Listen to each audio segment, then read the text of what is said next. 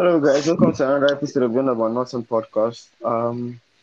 We still have a few absences, but Elemede is back from his 1 week break, and we're glad to have him. Whether he's happy about what Cristiano Ronaldo did to his club is yet to be known. But but who knows if the Saudis or if Apple decides to go into the business of buying football clubs and they sign Man United, I'm sure he's definitely going to be happy. Chloe is in the house as well. But I think the best place to just start from is the World Cup for me because as much as I haven't seen all the games, I have seen some games so far.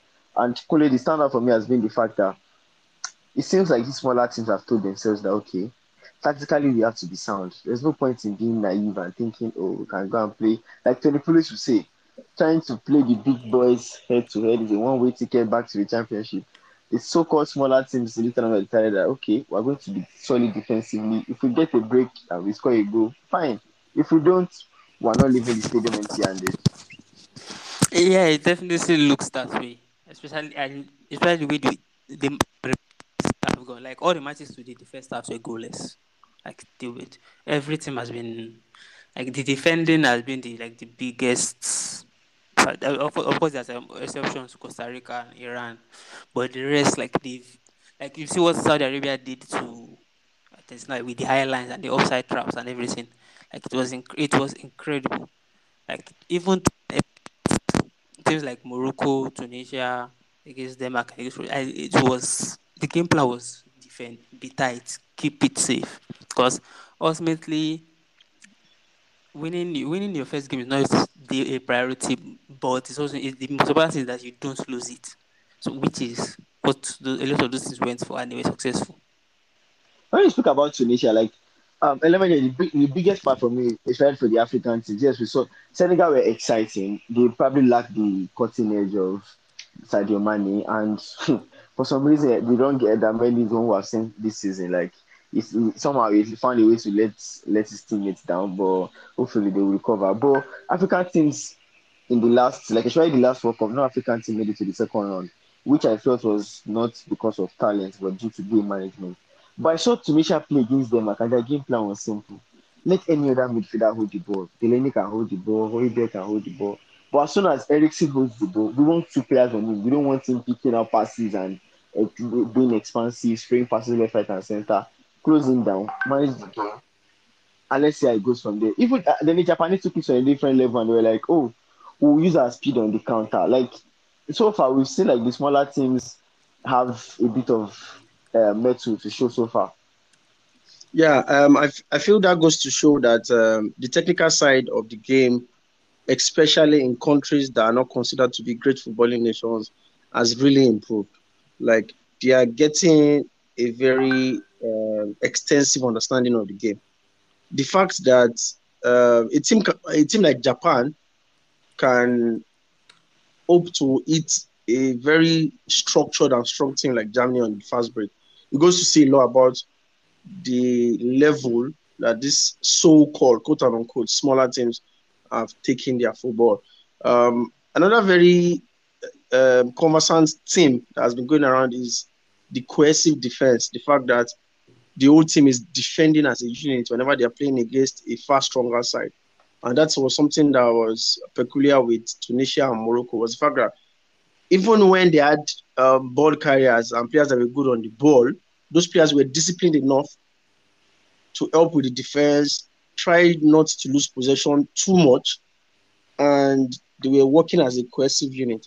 I think the only flaw I've seen were the inexperienced substitution that was made by Otto, the Ghanaian coach, earlier today, was the fact that I felt his team was playing very well.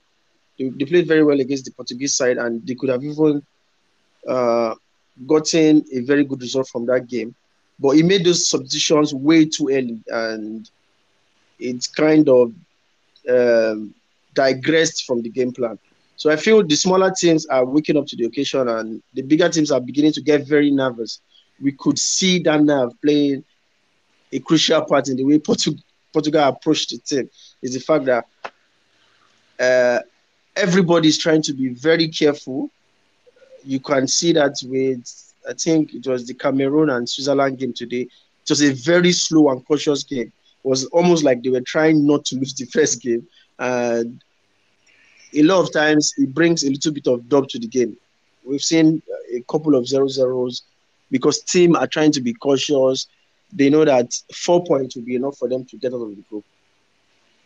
Yeah, like obviously, when it comes to having two teams, you never can really tell. But Kule, you mentioned Saudi Arabia and Argentina because trust me, everyone and their grandfathers probably knew that. Okay, it's a matter of how many goals would Argentina score. Then things took a turn for the worse. Like we all predicted Argentina to do well, like not just do it as one of the favorites for the tournament. 36 games unbeaten, 21 clean sheets before the tournament, Copa America champions, like good momentum coming into the tournament. Only for them to show up and it certainly looks like a case of okay, a new World Cup, same old Argentina. Like they've put themselves under enormous pressure now to respond because you have Poland and Mexico to contend with in the group, and Saudi Arabia is supposed to be the whipping boys. They're supposedly easiest team on paper. Now, how deep of a hole have Argentina dug for themselves, or is this something that can still be salvaged? I think it's something that can still be salvaged because Arsenal didn't particularly play badly. It felt like those 5 minutes in the goals, Arsenal did not know what to do. Has been disrespected by Saudi Arabia, and the first half in particular, they were really good. Aside from those shoulder calls and inch calls, the probably should have been three up. The problem was that when they went behind, they looked so flat. They had nothing to offer at that. So I don't think this should like should set the tone for something dire or put them in this array yet. I feel like it probably was one of those games. Like it's a memorable result was one of those games. I think they can bounce back against Mexico and maybe and even against Poland as well. Um, Hopefully we find a way to go Malta against Mexico. But for the teams that have been impressive on paper, like we've seen in terms of results, not even on paper now. Like we saw Germany put six. I said Germany, we saw England put six past Iran, beating Iran 6-2. Spain beating the mighty Costa Rica from 2014. It's by scoring 7 goals past them. But cool, is it a case of okay, early tournaments jitters or like initial gragra? Or should we classify it as okay, England and Spain are certainly the favorites for this tournament? I wouldn't say England has been as favorites for this tournament. Because it's one game. You should not get carried away and make conclusions based on the first set of group games. Because ultimately, who did they look at their opponents? England beat Iran. Yes, ultimately, okay, 6 goals is much to that, but they expected to beat Iran. Spain are also expected to beat Costa Rica. Costa Rica are not as good as 2014 and the shock team of 2014. So again, it's day one. So we are going to see how a lot of things goes. But those teams definitely are right to be confident, but we should not be getting carried away just yet. Whether we get carried away or not, some things are certain in the World Cup. Like let me check. Every participant or every player has decided that okay, this is where I'm going to show my skills. Because when Mexico played Poland, for those that don't know, Guillermo Ochoa was in the World Cup in 2014 and 2018. It's hard to always point out the club he plays for. But it just feels like the big stage, like the World Cup just brings out the best from some players. Like, oh, it's the World Cup. Here we go again. It's time for us to come and show whatever it is that we have. Like, it's funny. Like, it's Yeah, beautiful to see, bro. It's funny. in Ochoa's fashion, Ochoa he came against a penalty against Lewandowski and he saved it. And he made couple of significant saves. I think he had like 5 saves I could pinpoint. He had one against Zelensky. There were a couple of them like that. And it goes to show that when the going gets tough, there are some players that always rise up to the occasion. It's very interesting to see because I've liked the way the tournament has progressed, and it goes to show that we are in for a very great treat.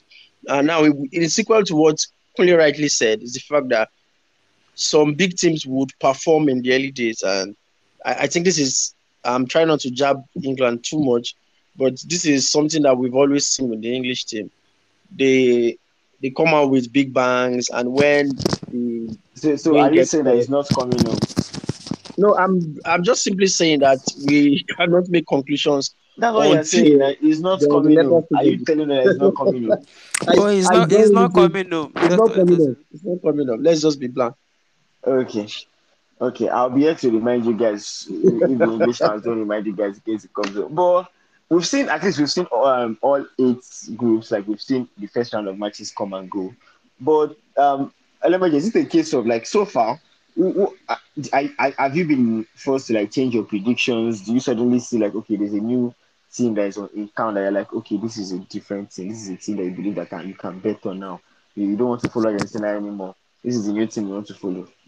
I think I'm trying not to get carried away with the result that just happened a few hours ago. My dark horse of the tournament was Serbia, and I think until the goals came in, they looked like what I expected. But I'm beginning to doubt if they can go past the quarterfinals or this round of 16s. But other than that, I feel like my favorites still hold their title as long as they don't keep starting Ronaldo up front. So I think as long as they don't keep starting Ronaldo every game, they're good to go. See, I don't think you understand what's going on. Because the minute Fernando Santos announces that he's going to bench Ronaldo for any game, he's going to copy Piers Morgan straight up. People are already trending on Twitter that Ronaldo, when the referee didn't give you the first penalty, it was like, I'll go and report you to Piers Morgan. To be sincere, I was very very livid because I felt that penalty was too soft, and considering that the game was still level, I don't think I'm finding it hard to believe that that was a penalty because yes, Ronaldo clearly got to the ball before him, but is Ronaldo stretched his leg to actually make real contact with uh, Salisu. I knew Salisu was a bit rash, but I still don't think that particular incident was penalty worthy, and the ref didn't even go to VR to check it. Uh, I'm trying not to sound like a crybaby because I've been very mad at Ronaldo for a couple of days, so I'll try to just keep quiet. Kunle, before we even go into like whether your favorites for tournament have changed or not, Element, you mentioned something about the referees now because it seems like the, uh, initially I've seen some things that I like in terms of refereeing because we've seen some referees go to the monitor and decide nope, my decision stands, and we've seen some referees so far make some decisions that will make you scratch your head like why on God's earth did they do that? Yeah, and I really don't like to talk about refereeing that much, but I feel like it's something we need to talk about in this tournament because it feels a bit weird, especially the one what Bryce said about this game about how not taking VR because that decision looks so debatable, and how the VR not called that back, and again it defeats the purpose of the point of VR because we are supposed to double check these things. For the refereeing in itself, I feel like a lot of referees are like, oh yes, this is the World Cup. I have to lay down my decision making process and lay down the law. Oh yes, I'm the one in charge. It feels like a lot of decisions are being made for the referees to yes, I make the decisions, not for clear headedness. Because a lot of I've seen a lot of these have been frankly bizarre. Let's put it that like some inconsistency in penalty decision, like the England Iran game like that, and it just looks it looks off. I think that's the key word for me, inconsistency. Like I feel like if there is going to be a rule surrounding a particular sport, whenever that matter comes up, it should be consistent. Yes, we've agreed that in this particular World Cup, any hands around an attacker in the box till they go down is a penalty. But it should be consistent. It's not that somebody will wrap their hands around. I think it was John Stones or one other England English I think defender. I think Maguire, yeah, I Yeah, Maguire. and it was not a PK, but 5 minutes later it was a PK. Like against Argentina, it became a PK. Like we should be consistent with these laws. Like if we are going to stick to something, let us stick to it and not just keep flip flopping. It's at the point it becomes irritating. Like okay, what's the essence of the VAR if we are not going to use them? I know That's we that. debated the VAR for years. We didn't want it, but now it's here to stay. So we should actually get it right. Kunle, initially, like obviously, this tournament has been marred with a lot of controversy before it starts because initially it was like, oh, beer will be sold in some areas outside the stadium, not inside the stadium. Then it got to a point where you're like, no, no, no. Like 2 days before the tournament started, the Qatari government decided that no beers at all. No beer inside the stadium, around the stadium.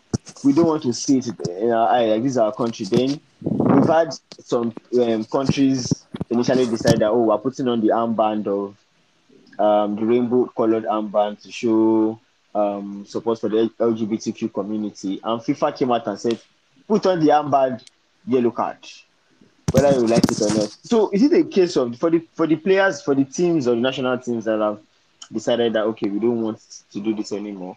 We've had some people come out to say, okay, is what is picking up a yellow card is unfair. Why some other people have come out to say, oh, they were cowards. They should still have done it and pass their message. Yeah, I believe they should actually should have continued the decision because if your belief is fighting for human rights are more important than whether you know to get a yellow card. It's as simple as that.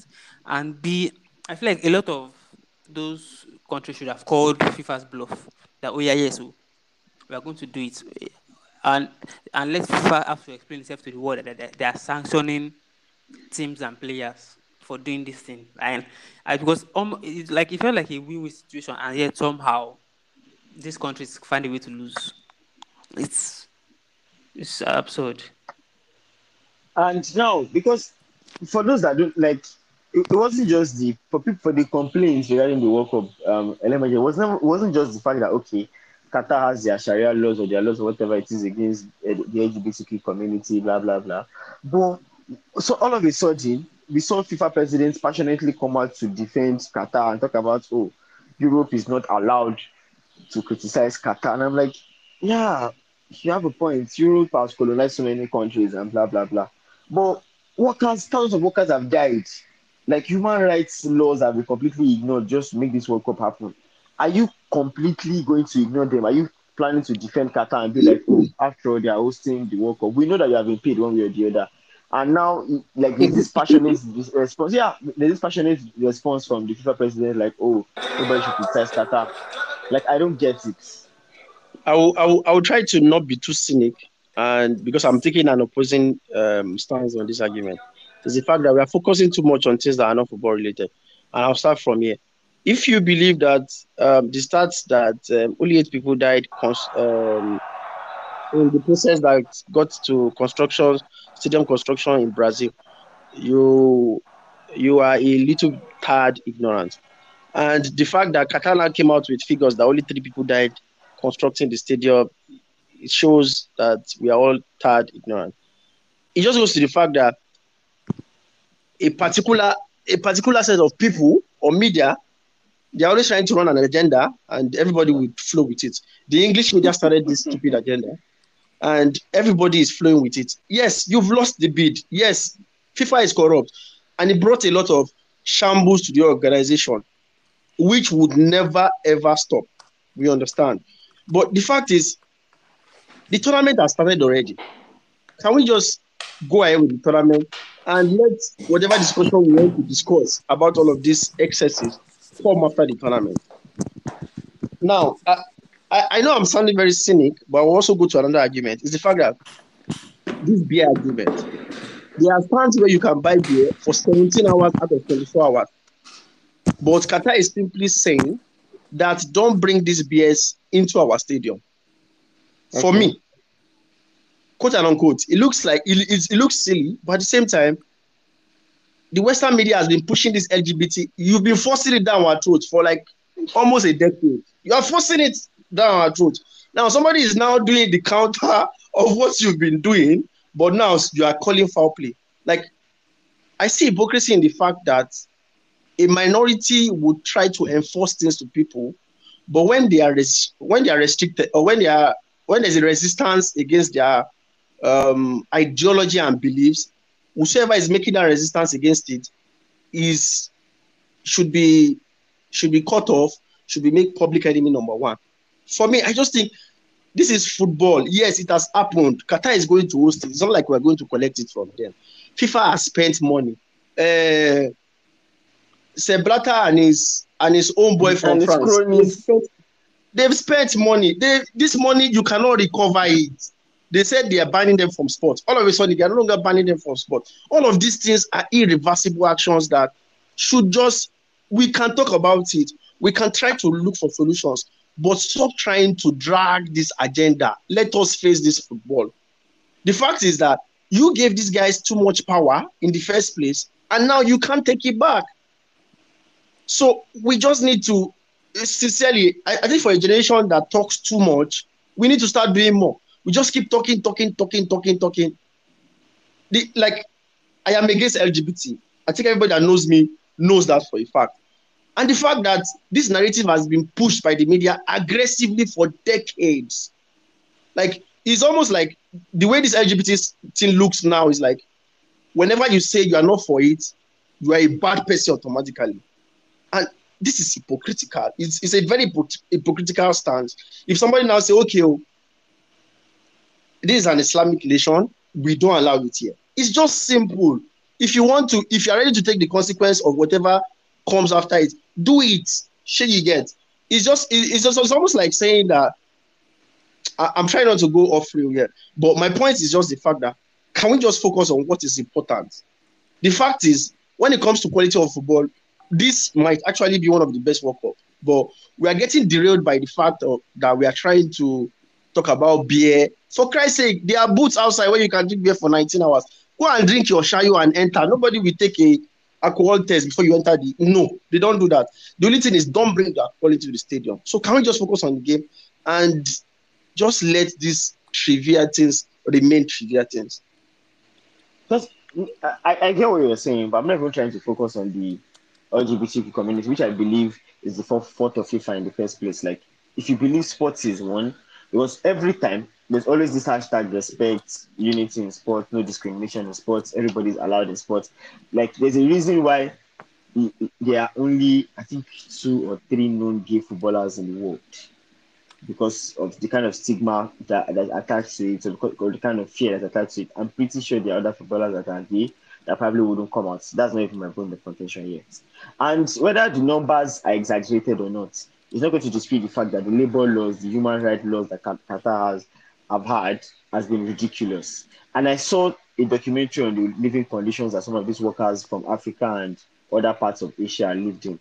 It was horrible. For a country that spent $229 billion on the World Cup and paid Platini and his cronies and Sepp Blatter all that amount of money just to secure the bid of the World Cup, to then turn around and start to treat workers, people that did construction work to make sure the World Cup was successful, like in that fashion, it's completely uncalled for.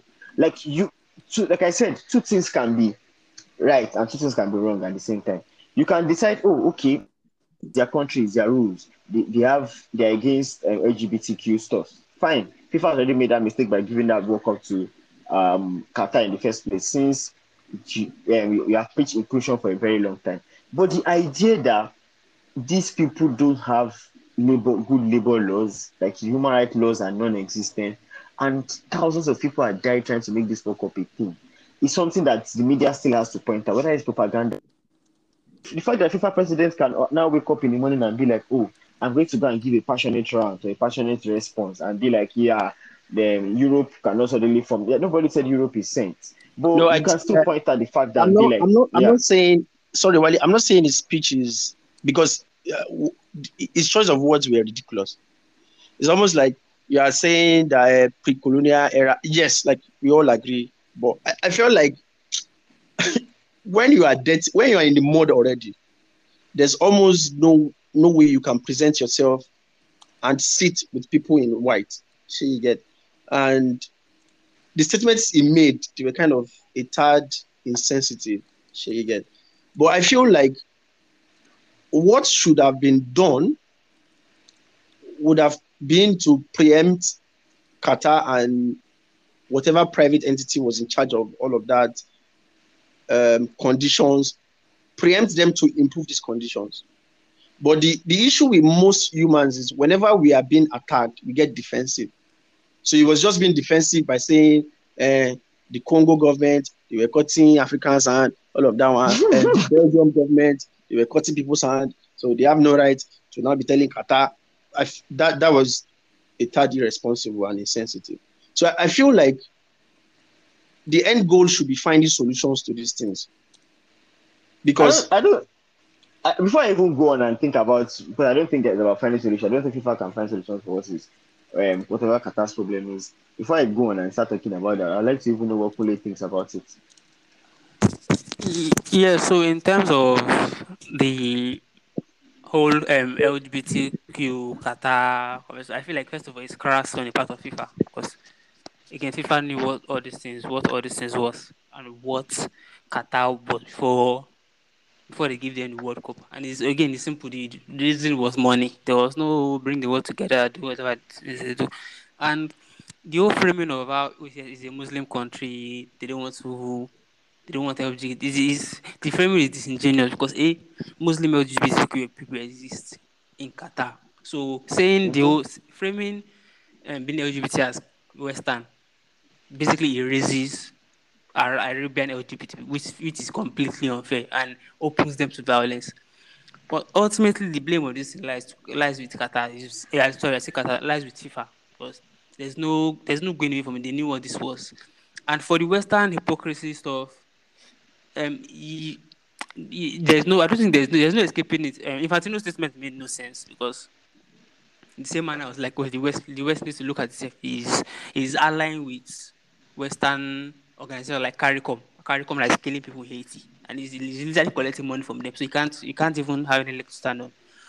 But a lot of the Western stuff about Qatar is still linked to the whole racist narrative of Qatar is bad because Arabians are bad, not because Qatar is bad because there are conditions that lead to this. Like the whole slave labor system was introduced by the British in the 60s. Like what's the kafala system that Qatar is using that was introduced by Britain because they did not want people of Qatar to have good living rights. So yes, the hypocrisy stuff still stands, and ultimately we should not use the Western media as a lot of the news sources for this thing because a lot of what they do is obscured.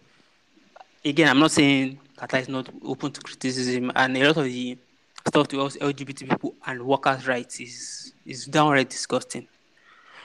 But let's not take the West as a moral arbiter of anything in any way.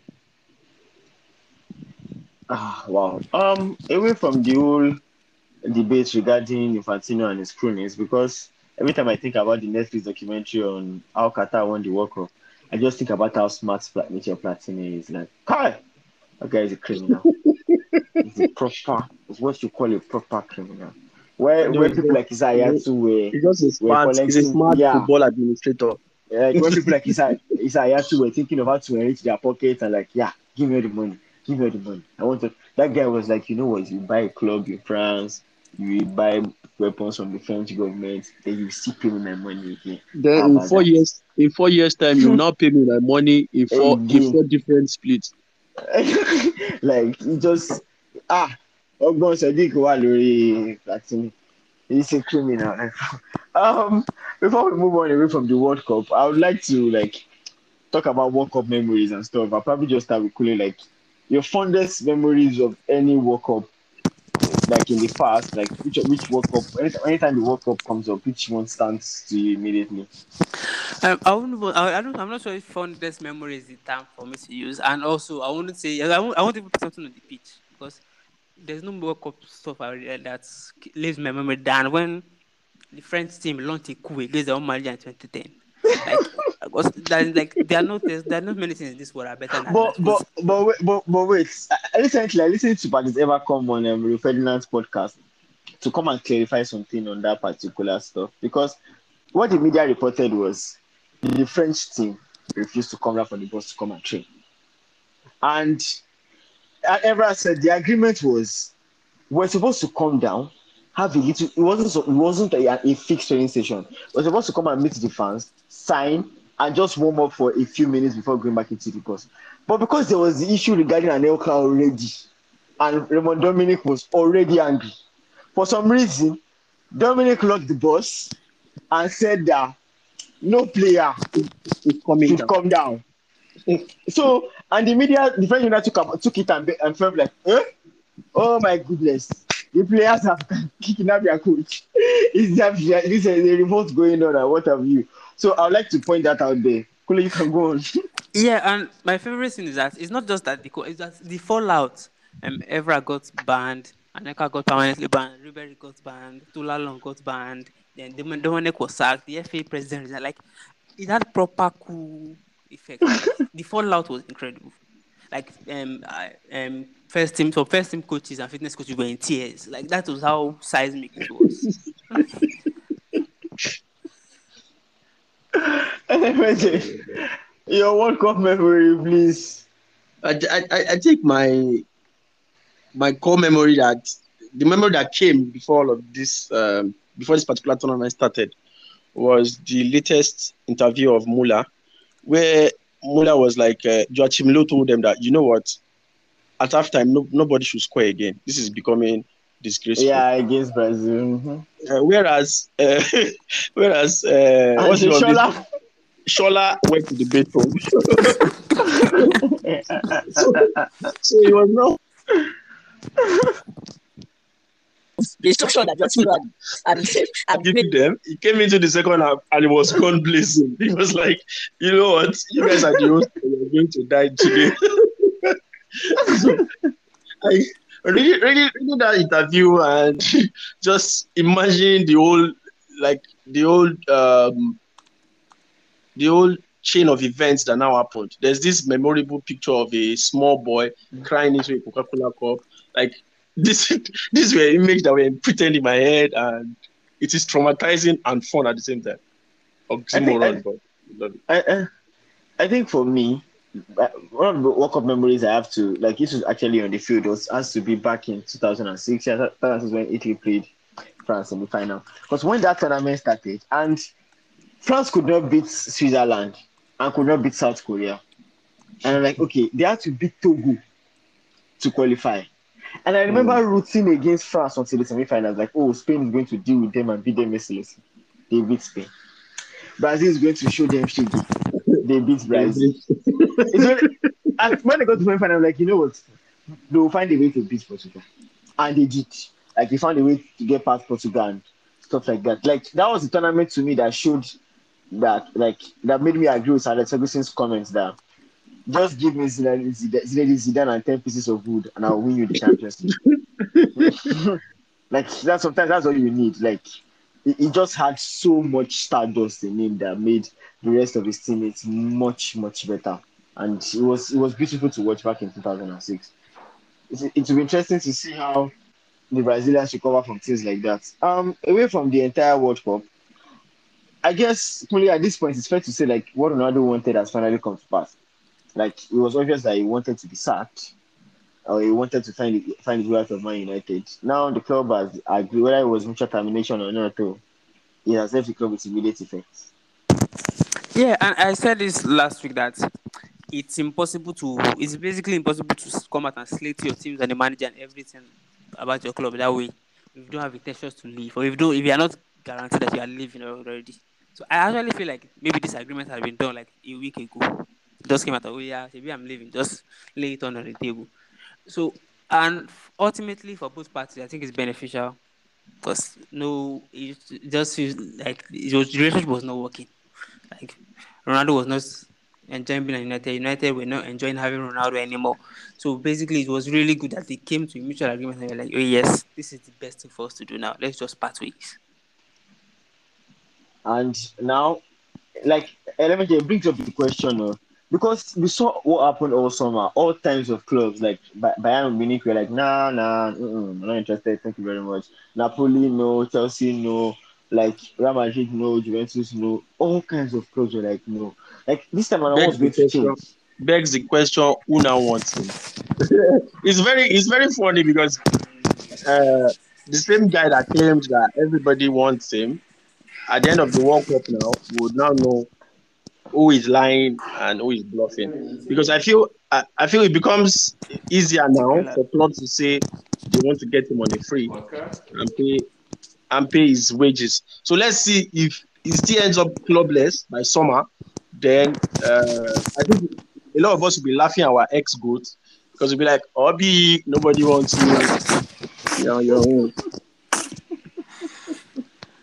Whether it gets good or not, it will be interesting to see how this entire thing matches up because one way or the other, Ronaldo has decided to pitch his tent and end things the way he did by United.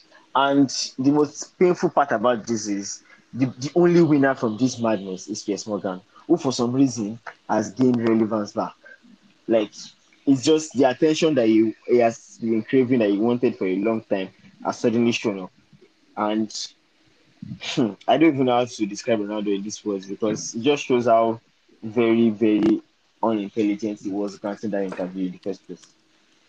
Um Anyway, I'm afraid that's all we can take for tonight. Thank you so much, guys, for being here. Like, we know that the World Cup is still ongoing. Elemeja is willing to go and bet his money on USA beating England tomorrow. Whether that happens or not, it remains to be seen. Whether I it's guess another 6-2 victory. I guess I'll be the only one driving my Saudi Arabia Rolls Royce Phantom. As for Kunle, he said he hasn't changed his predictions yet. That he doesn't believe that the Saudi Arabians can go all the way.